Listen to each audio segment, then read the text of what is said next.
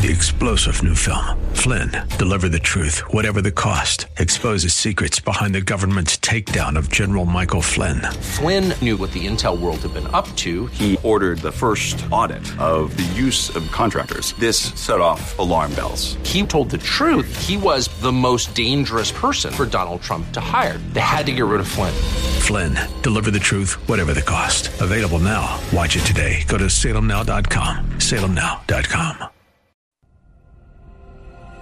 Welcome to Caregiver SOS On Air, presented by the WellMed Charitable Foundation, a program providing help and information for our caregivers who are vital to the health and welfare of so many people in our community. You can hear Caregiver SOS on air Sundays at 6 p.m. on 9:30 a.m. The Answer. And now, here are your hosts, Ron Aaron and Carol Zernial. Well, thank you very much for joining us here on Caregiver SOS On Air. I'm Ron Aaron. We're on 9:30 a.m. The Answer. Our special co-host, Carol Zernial, a nationally known gerontologist, chairman of the board of the National Council on Aging, and the executive director for the WellMed Charitable Foundation. Good to see you. Good to see you. We have survived the new year, the ice storms, and it's good to be back. And you had a happy birthday. You are a January 1st baby. That's right. Every time it's a new year, which was fun. You know, when you're little, it's fun. New Year's. Ooh, New Year's, exactly. Birthday, yay. And then when you get old, you're like, oh, my gosh, it's another New Year's. It's another year. And your birthday takes on a kind of a different tone. But every year is bigger and better. Well, it is, you know, and I am filled with gratitude for, you know, being able to work with WellMed Charitable Foundation, with you, Ron, and excited about 2018. I like working with you. And we've got a very special guest coming on in a few minutes. Only taken us 5 years to get her on. Evelyn Greb, nationally known social worker, clinical social worker out in San Diego, who's very active with the Caregiver SOS program. Well, she is, and I know that Evelyn won't say it, but she really has had a very distinguished career and has been working for years and years and years to try to help us have a long-term care system so that caregivers don't have to go it alone. So, right. You know, really tough fighter and advocate for caregivers. Well, it being the new year, talk to me about Happy New Year resolutions and where we are on those. Well, you know, we do. I drove past the local YMCA last night and noticed that the parking lot was absolutely jammed because everybody, all of a sudden, we've all had too much over the holidays, and everybody's going to the gym. They've all got their new gym memberships or their Y memberships. And so the Washington Post had 5 myths about exercise, which I thought for all of us out there who have decided today we're going to the gym, it's the new year, to think about. You know, and myth number 1, and I see people carrying around their Gatorade, right? I'm going to the gym and I have my bottle of Gatorade because I need a sports drink. I'm exercising. So myth number 1 is, you know, if you're not doing endurance kinds of sports like playing an entire football game or an entire basketball game or doing a solid hour of heavy-duty exercise, you don't need that sports drink. It's really sugar. It's like it's almost like a soda, almost. Water. Just get water. Well, water, and did you know that our bodies are better with a little bit of dehydration? Overhydration is the problem. And so if you do a little bit of exercise and you're like, oh, I must be dehydrated, I sweat, and you glug, glug, glug, glug, glug, sugar, you know, any kind of sports drink or water, that's actually worse. It'd be better to be just slightly dehydrated than overwatered. So that's myth number 1. Myth number 2 is all those crunches and abdominal exercises are going to trim your belly fat. No, doesn't work. It makes your muscles tone so that you can't see your belly fat, but the fat is still there. Oh, that was such a painful thing to read. It hides it. Yeah, that, you know, the love handles and all that. So actually, you have to lose weight and fat. So I don't have to worry about being ripped. No, you don't have to have a 6-pack. What is it? One of the cartoons they talk about having an 8-pack, which I thought was really funny. Protein powders are a good way to bulk up. You know, bulking up, that's something that more men do. Women, we don't necessarily, want to bulk up. But, again, that's powdered drinks for protein are really not that necessary. You know, we do need to make sure that we lift weights. That's important. The weightlifting part is important as we get older because we do lose muscle mass. Yeah, resistance. And so... You know, myth number 4 is endurance exercise is best for cardiovascular health. You know, we've talked about this before. The best thing is couch potato to walking. Walking is not an endurance sport in most situations. It can be, but it does. You don't have to go out there and just kill yourself. It's moving more than you used to move that really, helps get every your health incremental going. increase. Incremental increases, and if you work out consistently, you'll lose weight. Not true. That's you to lose. You're going to have to eat less. It's it's really calories in, calories out. I have bad news, and so you're going to burn those calories. But if you feel good about yourself, you burn the calories and treat yourself to a gelato on the way home. You're not going to lose weight. No, So there you go. Sorry, not going to happen. New Year's resolution myth busting. Ooh, big cup of froyo. Yeah. Speaking of exercise, President gets his physical. He's overweight. Doesn't exercise, doesn't believe in exercise. His doctor prescribes exercise, and the president's response is not going to do it. And yet we know exercise has incredible benefits. Well, that's right. And we're certainly not saying that exercise is not. Exercise is a great idea, but exercise has a place within an overall health regime. Yes, exactly. So. Okay, up next, and this is something, I happened to see the headline on this, and it just shocked me. I thought it was excellent. Let's say you're taking a pill, and you've been taking it for a long time, and you don't have any side effects. And then, boom, suddenly you do? Well, that was as big a surprise to me as it was to you. And again, this came from the health and science section of the Washington Post. I did not even think about how if I've been taking a medication for a long time and you see the long list of side effects because you get the little printout every time you get the prescription refilled or you buy something over the counter. One that says death always catches my eye. Yeah, and death is possible. Right. You don't think about developing a side effect after you've been taking it for years. So surprise, you can become, you can have a reaction to a medication you've been taking forever. Wow. All of a sudden, out of the blue, you just can't tolerate it anymore. And so, what the article points out is if you start having side effects like it's those things on the commercials where they say this medication may cause nausea, headaches, and vomiting. Well, if you develop nausea, headaches, and vomiting, does it happen after you take the medication? So you really have to track the side effects or the symptoms that you're experiencing. See if it's related somehow into when you take the drugs. There are drugs you shouldn't just stop taking if you suddenly developed an intolerance. You really do need to talk to your doctor or your pharmacist. If you're doing over-the-counter, you want to talk to the pharmacist about what's going on, do that. They're a great resource. But that was a surprise. Side effects can occur out of nowhere on a medication you've been taking forever. I had that happen with contact lenses, which I wore forever, and then all of a sudden, my eyes said, no more. No more. I had the same thing. That's right. And they just fogged up and were all it was awful. Cloudy, sticky. Yeah. It's no fun. So and you can't see anything. So I got LASIK surgery instead. Oh, well, there you go. Which worked. I got different lenses. You were more practical. Now, if you want to take a look at one of the concerns that every senior has, and by the way, if you've just joined us, you're listening to Caregiver SOS on air on 9:30 a.m. The Answer. We'll be talking with clinical social worker Evelyn Greb in just a few minutes, talking now with our co-host Carol Zernial about issues that are very much in the news. Many seniors are concerned about developing dementia and Alzheimer's. And there's a question that a lot of people have, which is caring for someone with Alzheimer's, a cure for Alzheimer's. Well, where is that cure? Because I want it. Well, I want the cure as badly as you do. But here's another one that this was a surprise. Somebody at the Alzheimer's Association International had a conference, and they said, so what happens? Let's say we get the cure. Tomorrow, we get a cure for Alzheimer's. Then what happens? And guess what? It's not going to be good because we lack the infrastructure to actually get that new cure. If we were to develop a cure for Alzheimer's, number one, we don't have enough physicians trained to diagnose dementia. Number two, we don't have enough machinery, the scanners to do the brain scans and everything, to be able to do all those scans. Number three, our healthcare system, you're talking 2 million people that would probably are going to develop Alzheimer's before they have the cure. How do you get all the people who have the symptoms, mild cognitive impairment, and the symptoms of memory loss through the healthcare system when it's millions and millions and millions of people? So if we were to get a cure, the study found that people would have to wait 1.5 years before they could ever even get the drug. Wow. If we've got the cure tomorrow, 1.5 years. And if we don't get the cure tomorrow, that wait's going to be longer. Can I be selfish?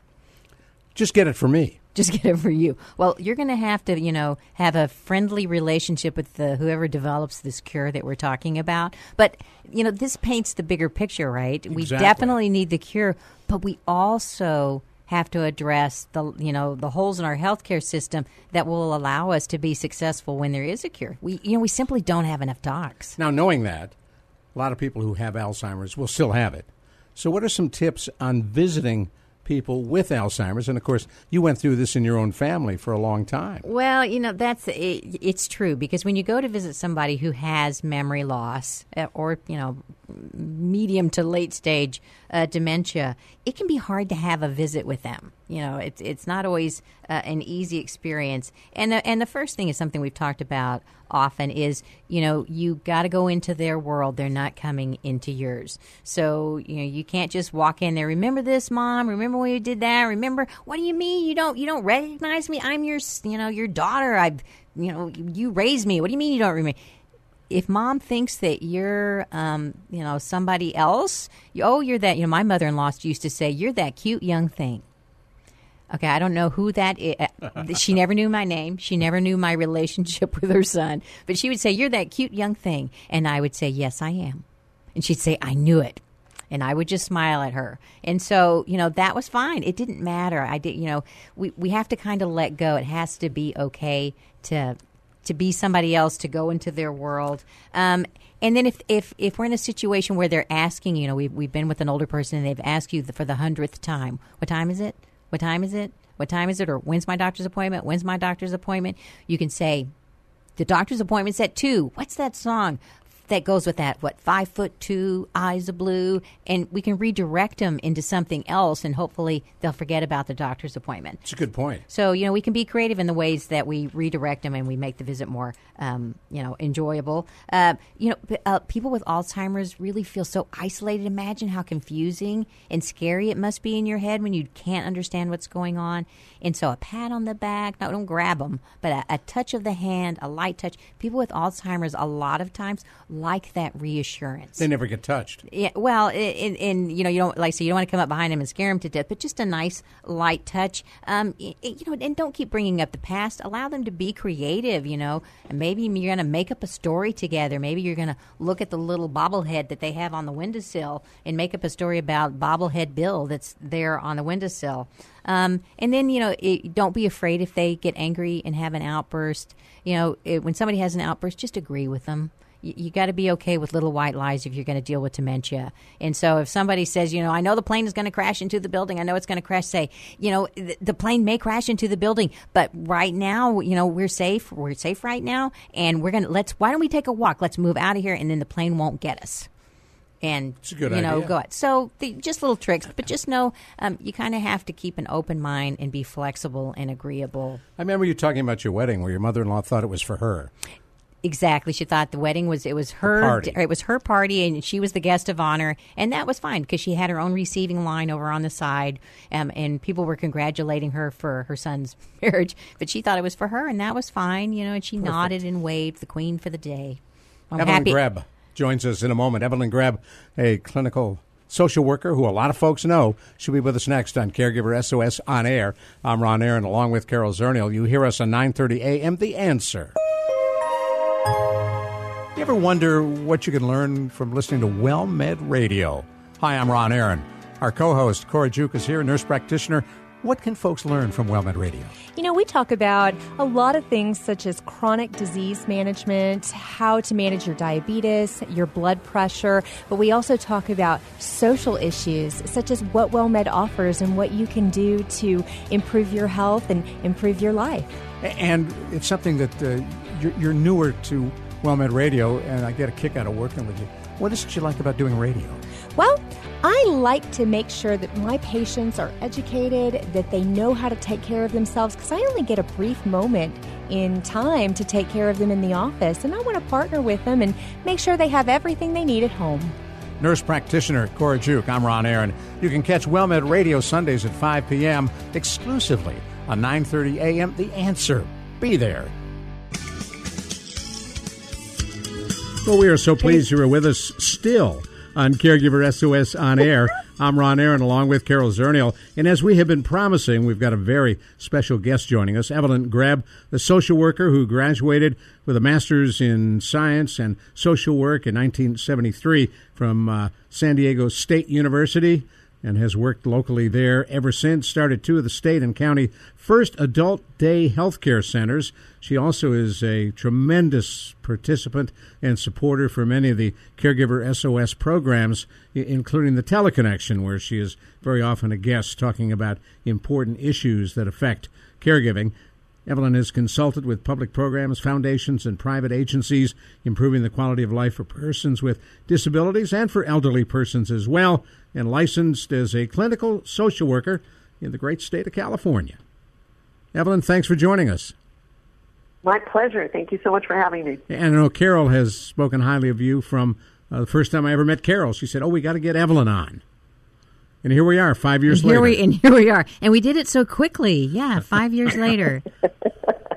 So, and Evelyn, besides being a guest on the Teleconnection, she also facilitates many of our Teleconnection sessions.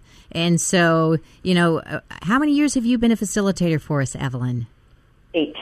8 years. So for the listeners who don't know what our Caregiver Teleconnection is, it's a telephone-based education and support program where we have experts, doctors, lawyers, social workers like Evelyn, talk about issues of interest to caregivers, and they have a conversation. You can ask questions. Like we just had a session this week with an elder law attorney, and a lot of the people on the phones, because that's all you need is a phone, had a lot of questions. So after 8 years of facilitating these Teleconnection sessions, Evelyn, do you pick up any trends? Are there things that seem to really weigh heavily or are always of key interest to the caregivers on the phone?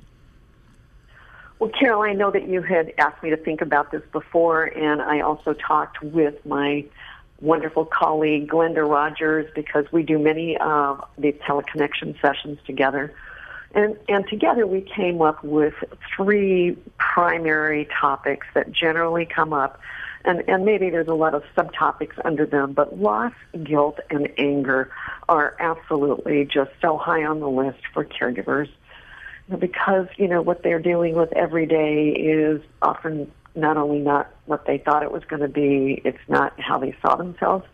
They're not feeling really good about everything they're doing, and in many instances, they're feeling kind of trapped and out of control. So loss, guilt, and anger, these are not positive emotions that you're describing.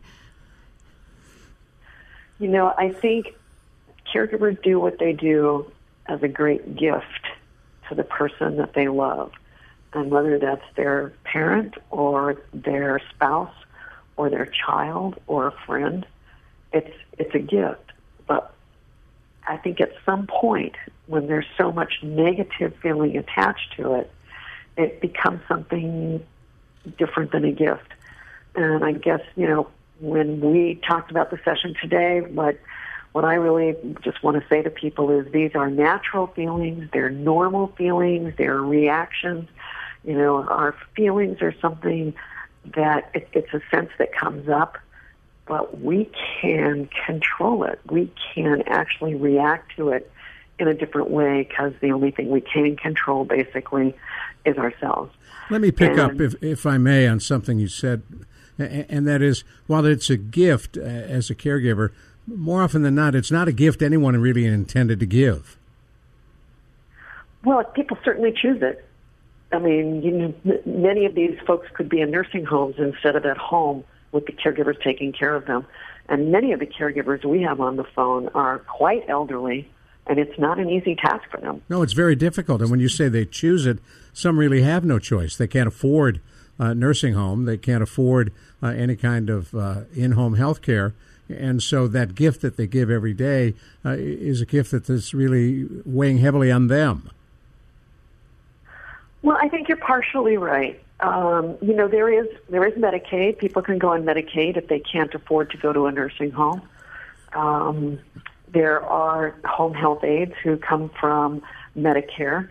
So there are some parts of the long-term care system that are publicly funded, but many times our caregivers, they have chosen to keep their folks at home because they love them, or sometimes because they promised they would never put them in a nursing home, which is one of the things that we always caution against, because if someone needs 24/7 care, that's probably where they belong. There is there's no one on the face of this earth who can provide 24/7 care to another human being. Well, and I think that's a really important point, and one of the reasons that we try to reinforce that. I'm thinking about my own father, who took care of my mother with Alzheimer's, and he was exactly what you're talking about, Evelyn. He was angry, short-tempered all the time with my mother, and we decided to place her, which, has its ups and downs. You don't stop being a caregiver. That's another fallacy when you put someone in a long-term care facility.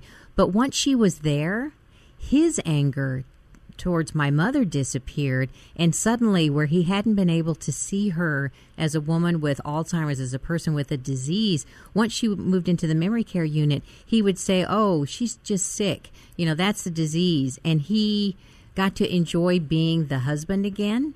Instead of being the caregiver, he still took care of her, but he had a whole different relationship. He went back to where he was. Let me tell folks who just joined us, you're listening to Caregiver SOS on air on 9:30 a.m. The Answer. I'm Ron Aaron with our very special guest, caregiver Helen Greb, who is out in a wonderful place in the world, San Diego, California. And I'm sure you've heard that story before, Evelyn, about when someone finally makes that decision to put somebody into, for example, a memory care unit, a lot of their stress and anger dissipates. I think that's partially true. I think for Carol's dad, it was a wonderful thing. I think many people feel, and it has a lot to do with families. And families often don't want people to go to a nursing home because they want the money. And I'm sorry to be so crass, but I think one of the things that happens in families where someone in who's older may have some resources is that families fight over whether someone should go into a nursing home. So there's still all of this sense of, the caregiver feeling like it would be a bad thing to do, the family putting pressure on them not to do it, to keep taking care of mom or dad or the spouse because they're interested in the money. I mean, it's a very complicated situation, and it's why it's so important that people get counseling. It's so important that caregivers don't get isolated. Carol's dad is so lucky because he had Carol and other people who were supporting him and advising him. And that's what caregivers need. They can't do it alone. They can't become isolated and think they're the only ones that are going through this and nobody understands them. Well, I think, the issue of family dynamics, we don't necessarily talk about it a lot, but definitely caregiving is not something that happens. Usually it feels like it's happening in a vacuum, but it's not. There are so many different types of pressure on caregivers, whether it's not enough time, it's not enough money, it's competing interests within the family. So, there's a lot of things going on. I think that going back to what you started with, that contribute to that anger and that guilt and that frustration that we don't realize it because it's hitting us all the time from all sides, and we don't really stop and think about, why do I feel so pressured and why do I feel so stressed? Now, talk a little bit about, if you will, Evelyn, you mentioned loss and grief and anger. Talk about the guilt that's involved in caregiving. Well, I can't tell you how many times on our phone calls somebody has said, when we've talked about the fact that you as a caregiver need to make yourself number one, that you cannot take care of another person unless you take care of yourself. And people go, no, I can't do that because I feel so guilty. If I go out and I have a good time, I went out and played bingo and I felt so bad when I came home, because my poor husband said, oh, God, I wish I could have gone, but he really can't go anywhere anymore. So there's this sense that you shouldn't be having a good time because the person that you love and are trying to take care of isn't having a good time. And I think the other thing is that, many caregivers just feel like they can't do enough, and what they're doing isn't good enough because they're always tired, or there's the kind of stressors that Carol just talked about going on in their lives, or there's not enough money to get the kind of help that they need, and they don't know where to find the resources. They don't know about the Caregiver SOS. So why do we think we have to be perfect caregivers? I mean, the issue of guilt, it's definitely there. We hear it all of the time.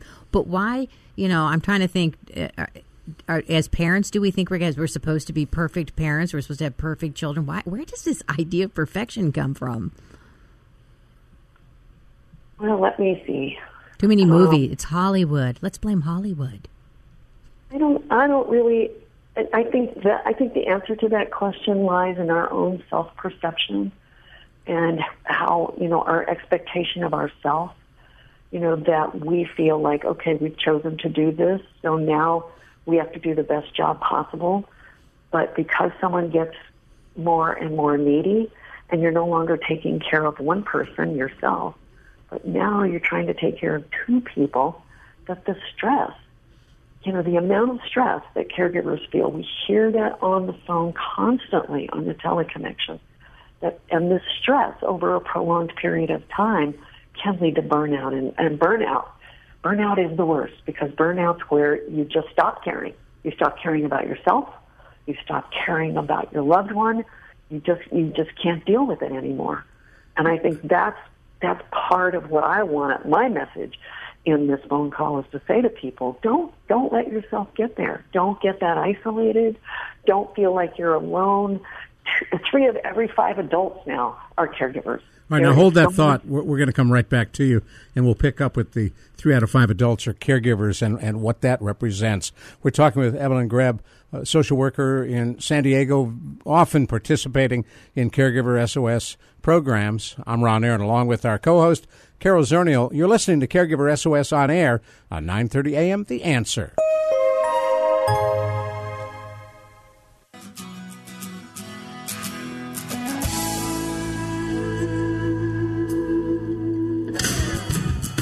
We're having a very interesting conversation with social worker Evelyn Greb, who is in San Diego on our Caregiver SOS on air hotline. I'm Ron Aaron, along with Carol Zernial, and we're delighted to talk with you, Evelyn, about caregiving and some of the issues that you see. And you were talking about 3 out of 5 adults are involved in caregiving these days. What does that represent? Well, if you went into a room with 20 people, how many people would be caregivers in that room?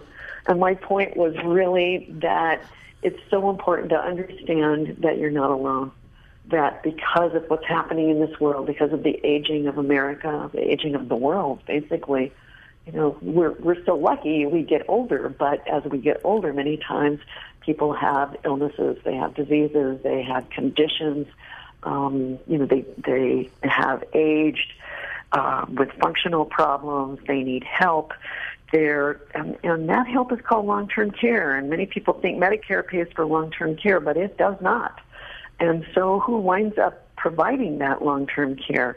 Helping someone eat, helping someone dress, getting someone their medications, helping someone get into a car so that you can drive them somewhere for a doctor's appointment. These are all things that are not paid for by anyone in this country right now. And it's why so many caregivers feel this burden, that they have to keep doing all these things, and they don't realize that there are many, many resources out there that could help them. And it's why it's so important that they get to someone like the Caregiver SOS. They get to someone who can help them get resources, that can help them find out that they're not alone, can get to a support group, and find out that what they're doing is this life-giving support, this gift, to the recipients.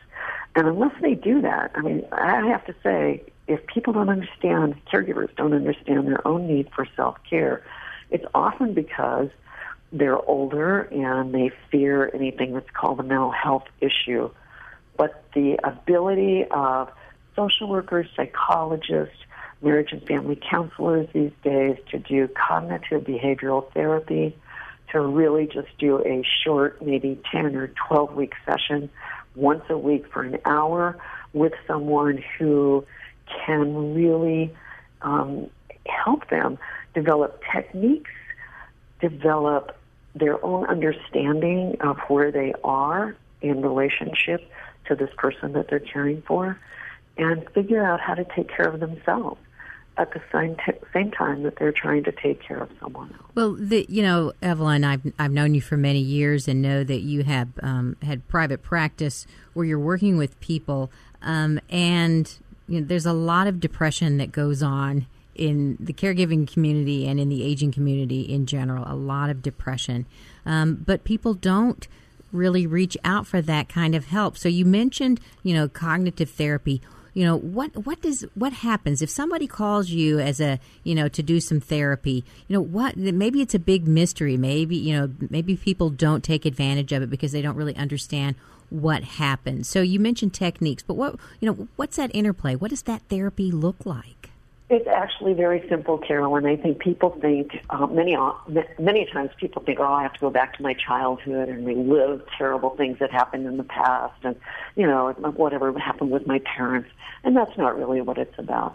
Cognitive behavioral therapy is probably the most used method of therapy today, and it's used by all of the licensed clinical professionals pretty much in the country, I believe.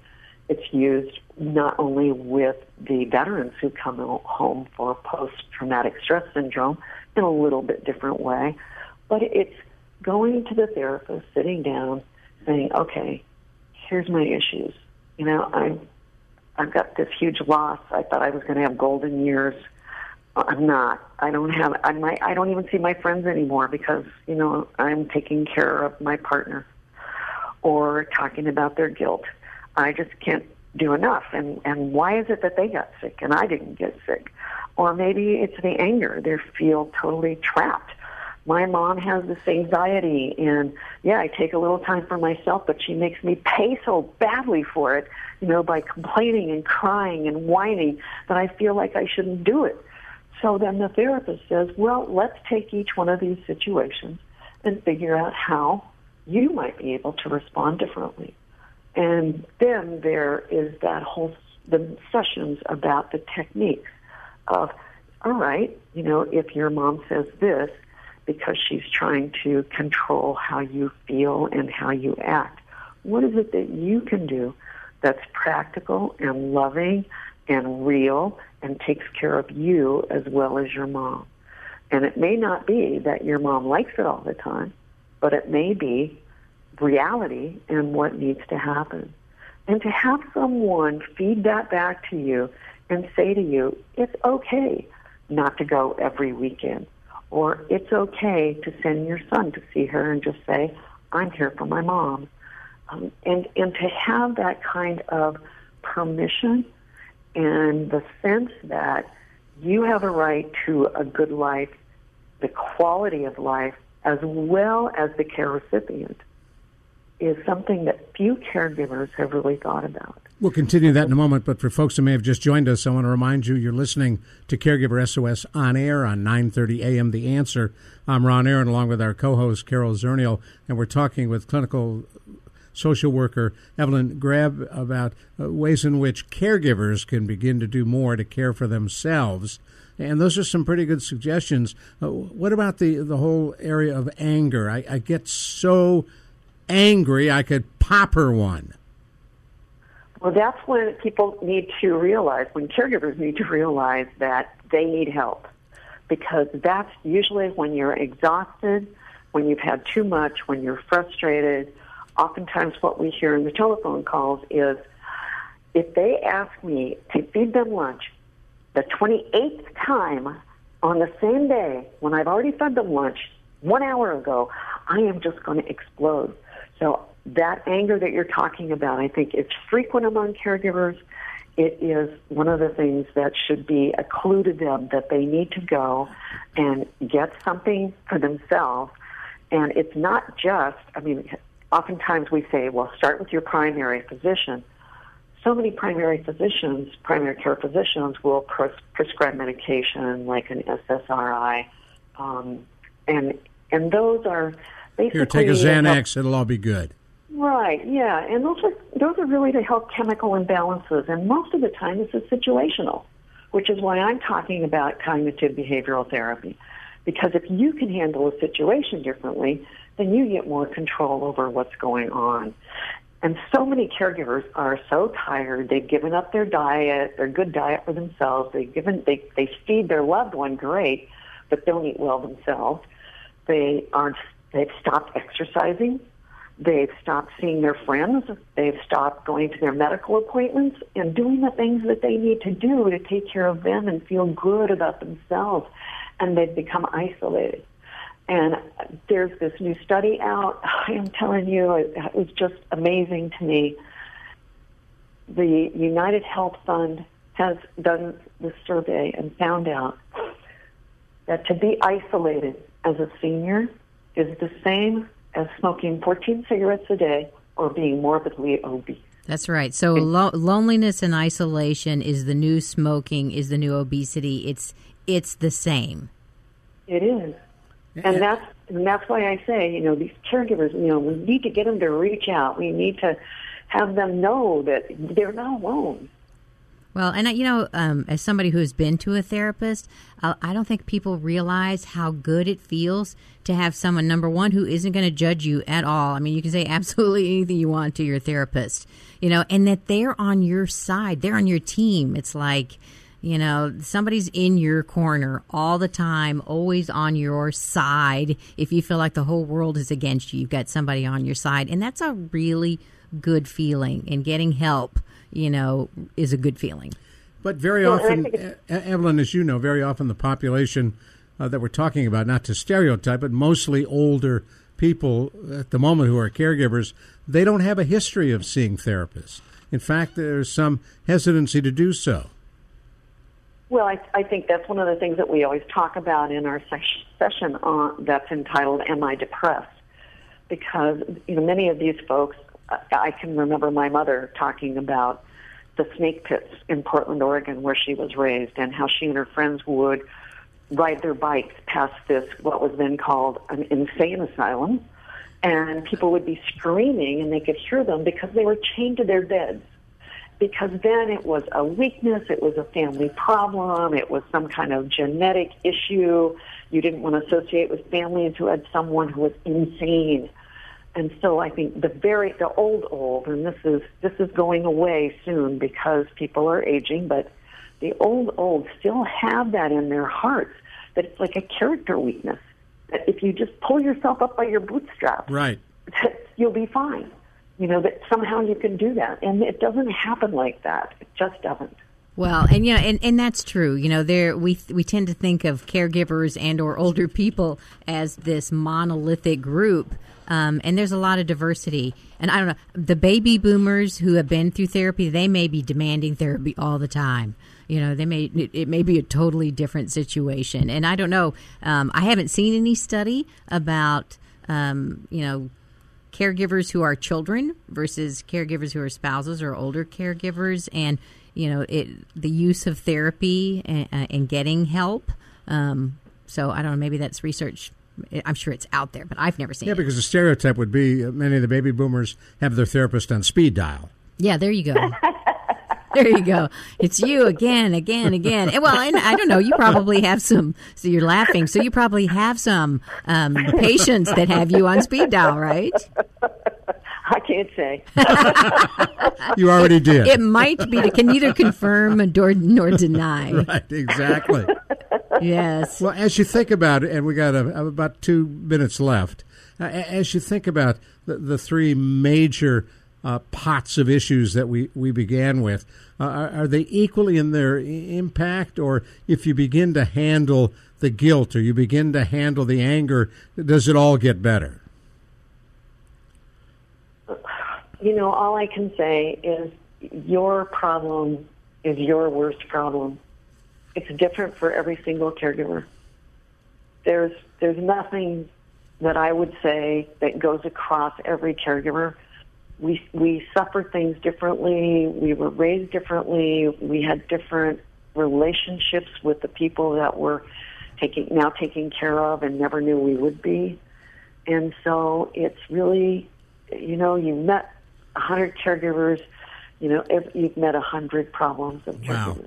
We want to give a phone number for folks, and Carol's got that number. So we've been talking about the Caregiver Teleconnection, and if you haven't participated but would like to give it a try, it's free. You'll get a chance to hear Evelyn and other people like Evelyn on the Teleconnection. Just call our toll-free number, 866-390-6491. Do it again. One more time, 866-390-6491, or go to caregiversos.org, and you can register online and see our calendar of sessions.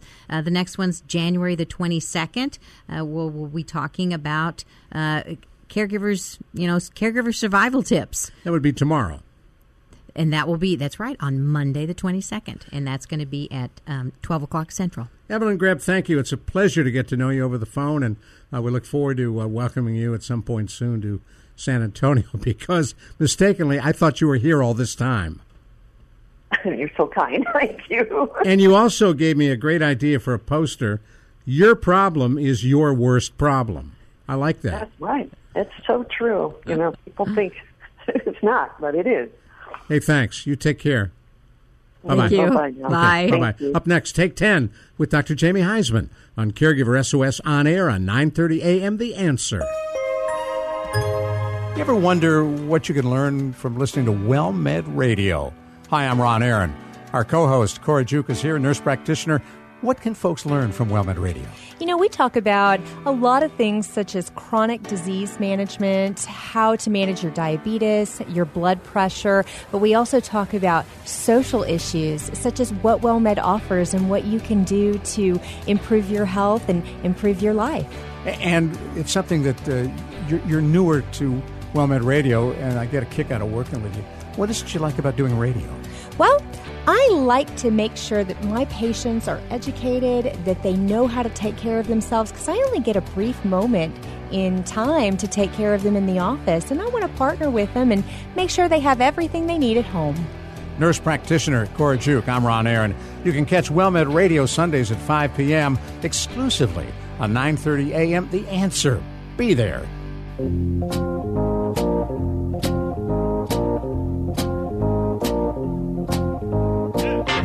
We're delighted to welcome Dr. Jamie Heisman on board for Take 10. We conclude each and every one of our Caregiver SOS on-air programs with Take 10. Jamie is a nationally known psychotherapist and expert on addictions as well as caregiving. And Carol Zernial, our co-host, is here as well. Carol, you had an idea that really dovetails with what we were talking with Evelyn Greb about just a few minutes ago. Well, I was reading an article over the holidays, and there was a gentleman talking about the gifts of caregiving.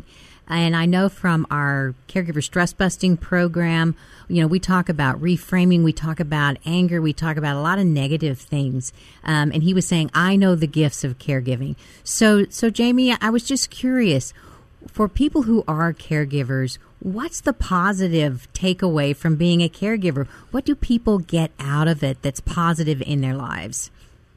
Wow. We have a saying often in the program of Alcoholics Anonymous that says to keep it, you have to give it away. And it's a spiritual path that means really for your own existence and your own self, it means you have to share, give, and connect with love. And I think if there's any true positive effect of caregiving, when one caregiver looks back at what they've done or while they're in the midst of it, I believe it's that, which creates, of course, another powerful effect, which is called humility. Humility. The servant, being almost like a servant to others. Well, yes, it certainly takes you out of your own, self, if you will. I mean, our own selves as caregivers, when we're not taking care of ourselves, doing the right things medically, psychologically, and socially, we become quite self-engrossed in our own world, and we become very much, if you will, like victims. And I think that the beauty of giving to somebody and giving willingly while you are also first putting yourself as a priority will create this type of humility. And humility, I think, is vital for this country for this world, if you will, to make it. Well, now, do you reach that status on your own, sua sponte, or do you have to work to get Carol's looking at me. Oh my Every God, once in a while, he's Latin. He's speaking in Latin. I fall back on my legal training. Okay. Every once in a while, you pull yourself up, or does someone have to help you do that?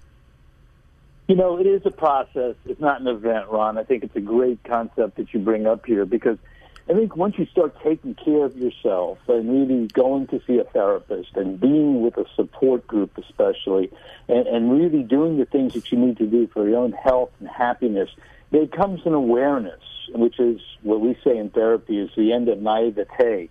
And that awareness is exactly what we're hoping to kind of talk about right here in this show, which is what's the positive effects here? I mean, this must be happening for a reason.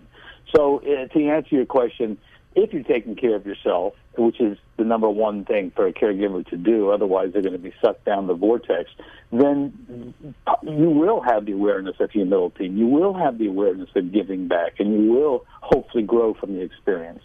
Well, I'm thinking of different caregivers. I've known caregivers who were, sons and daughters who really felt just, my parents loved me and raised me and gave everything to me. And so I just, it's my turn to give back to them. It's an honor. And it's such an honor, and we hear that. And then we have spousal caregivers that they've been married for, 45, 50 years. And of course, good sickness and health, good and bad, up and down, now's the time. And they're just absolutely dedicated. And for some people, they come into the caregiving experience, they just seem to be joyous and like you talked about, humble and engaged just naturally. But I think that there are other caregivers that we'd have to talk about reframing, where they may not be seeing the gifts that they indeed may be receiving from being a caregiver, and they have to learn to step back and look and say, what does this bring me that might be positive? The beauty of really finding that out is really often found in the support group setting, which just through your incredible programs at Caregiver SOS, is that maybe we can't see the positive effects or understand it, or we haven't gotten to that point of awareness, but we need somebody to reflect back to us from their journey, their own psyche, where they have arrived at, or where they're heading to, and the way that they have reframed it. The beauty is, I think, that a caregiver really finds that humility and the ability to experience a love that one can give somebody else and then grow from it simply by consistently, if you will, going to that support group. And if we can't find it, to Ron's point, or we don't know about it, believe me, it'll be pointed out to us. Well, and I think that one of the other ways of being able to be positive is something that you talk a lot about, which is the mindfulness, living in the moment. So if it's a sunny day and you're out for a walk, with the person that you're caring for, or you're enjoying a Humphrey Bogart movie together, just little things like that, living in that moment and just enjoying what there is to enjoy, whether it's the pink flower in the flower bed or finally a nice warm sunny day. But just those little things and looking for the little things can really boost your spirit as well. Hold that thought. I think it's Hang on 1 second. For those who just joined us, I want to remind you, you're listening to Caregiver SOS on air. Take 10, the portion of the program we end with on 9:30 a.m. The Answer. Ron Aaron, along with our co-host Carol Zernial and Dr. Jamie Heisman. And I'm sorry to have stepped on your tongue. You're up, Jamie. We were talking about pink flowers, Ron. Pink flowers. Smelling the flowers. No, it is pink flowers, though. It is really the ways to find a benefit as a caregiver. And mindful meditation allows us to kind of put ourselves first and put our own serenity first. And our own serenity is really what we desperately need if we're going to be dealing with our loved ones and often the chaos of what they're going through. And to your point, Carol, there's a great benefit in us feeling stable in the moment through mindfulness, being able to really practice mindfulness, because it allows our loved ones not to feel so scared, not to feel so worried, because don't forget, they're the ones with the chronic illness or the terminal illness or going through the rehab experience. And it's our own mindfulness, our own ability to be on 2 feet, to be in this moment that gives them sort of safety. And I think that's so, so critical. Well, and the other thing, is that realizing that I think the cancer community does a really good job living with cancer. And so life doesn't stop because somebody has a cancer diagnosis, maybe a terminal cancer diagnosis, that you're going to be living, as long as you can up to that moment. I'm not cancer. Cancer is a disease I have, but I'm not cancer. Right. And so, I think they do a very good job of living, and I think that, in a generic way, sometimes caregivers may not be able to think about, this is my life, and I'm living while I'm caregiving, and how do I do both? How do I have, some of the more difficult caregiving issues, but still live my life, embrace maybe, the goals and the dreams that I have, or at least keep working towards them if I can? Well, there's no doubt that when you practice the mindfulness piece that you talk about, or to take care of yourself, it, I think, increases our compassion. And don't forget, we've often talked about, and I'm a compassion fatigue therapist, the depletion of that compassion, whereby we really do burn out and experience good compassion fatigue. So it is so vital, so important for us to be able to take care of ourselves if we're ever to find any benefits from caregiving. Well, and we go ahead. I was going to say, did I hear you correctly? You are a compassion fatigue therapist. Yes. Oddly enough, it does require certification. It's not a license. It did require a good half a year of work with Florida State University. Wow. With a Professor Figley, who brought in this concept of compassion fatigue. And it really is important, not just for caregivers, but now for professional caregivers like doctors, nurses, ARNPs, people who give of themselves simply like a family caregiver. Well, and when you don't feel compassionate anymore and you used to, that's kind of a warning sign.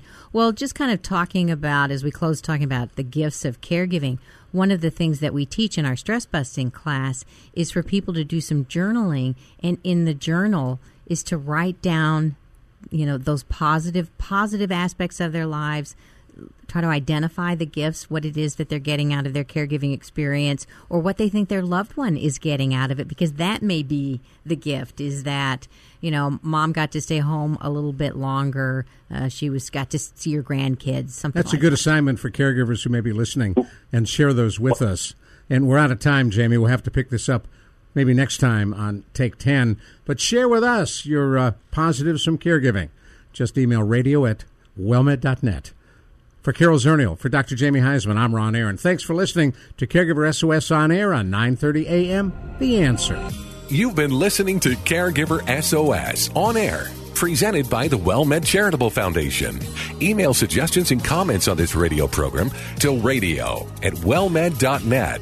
And join your hosts Ron Aaron and Carol Zernial for another edition of Caregiver SOS On Air on 9:30 a.m. The Answer.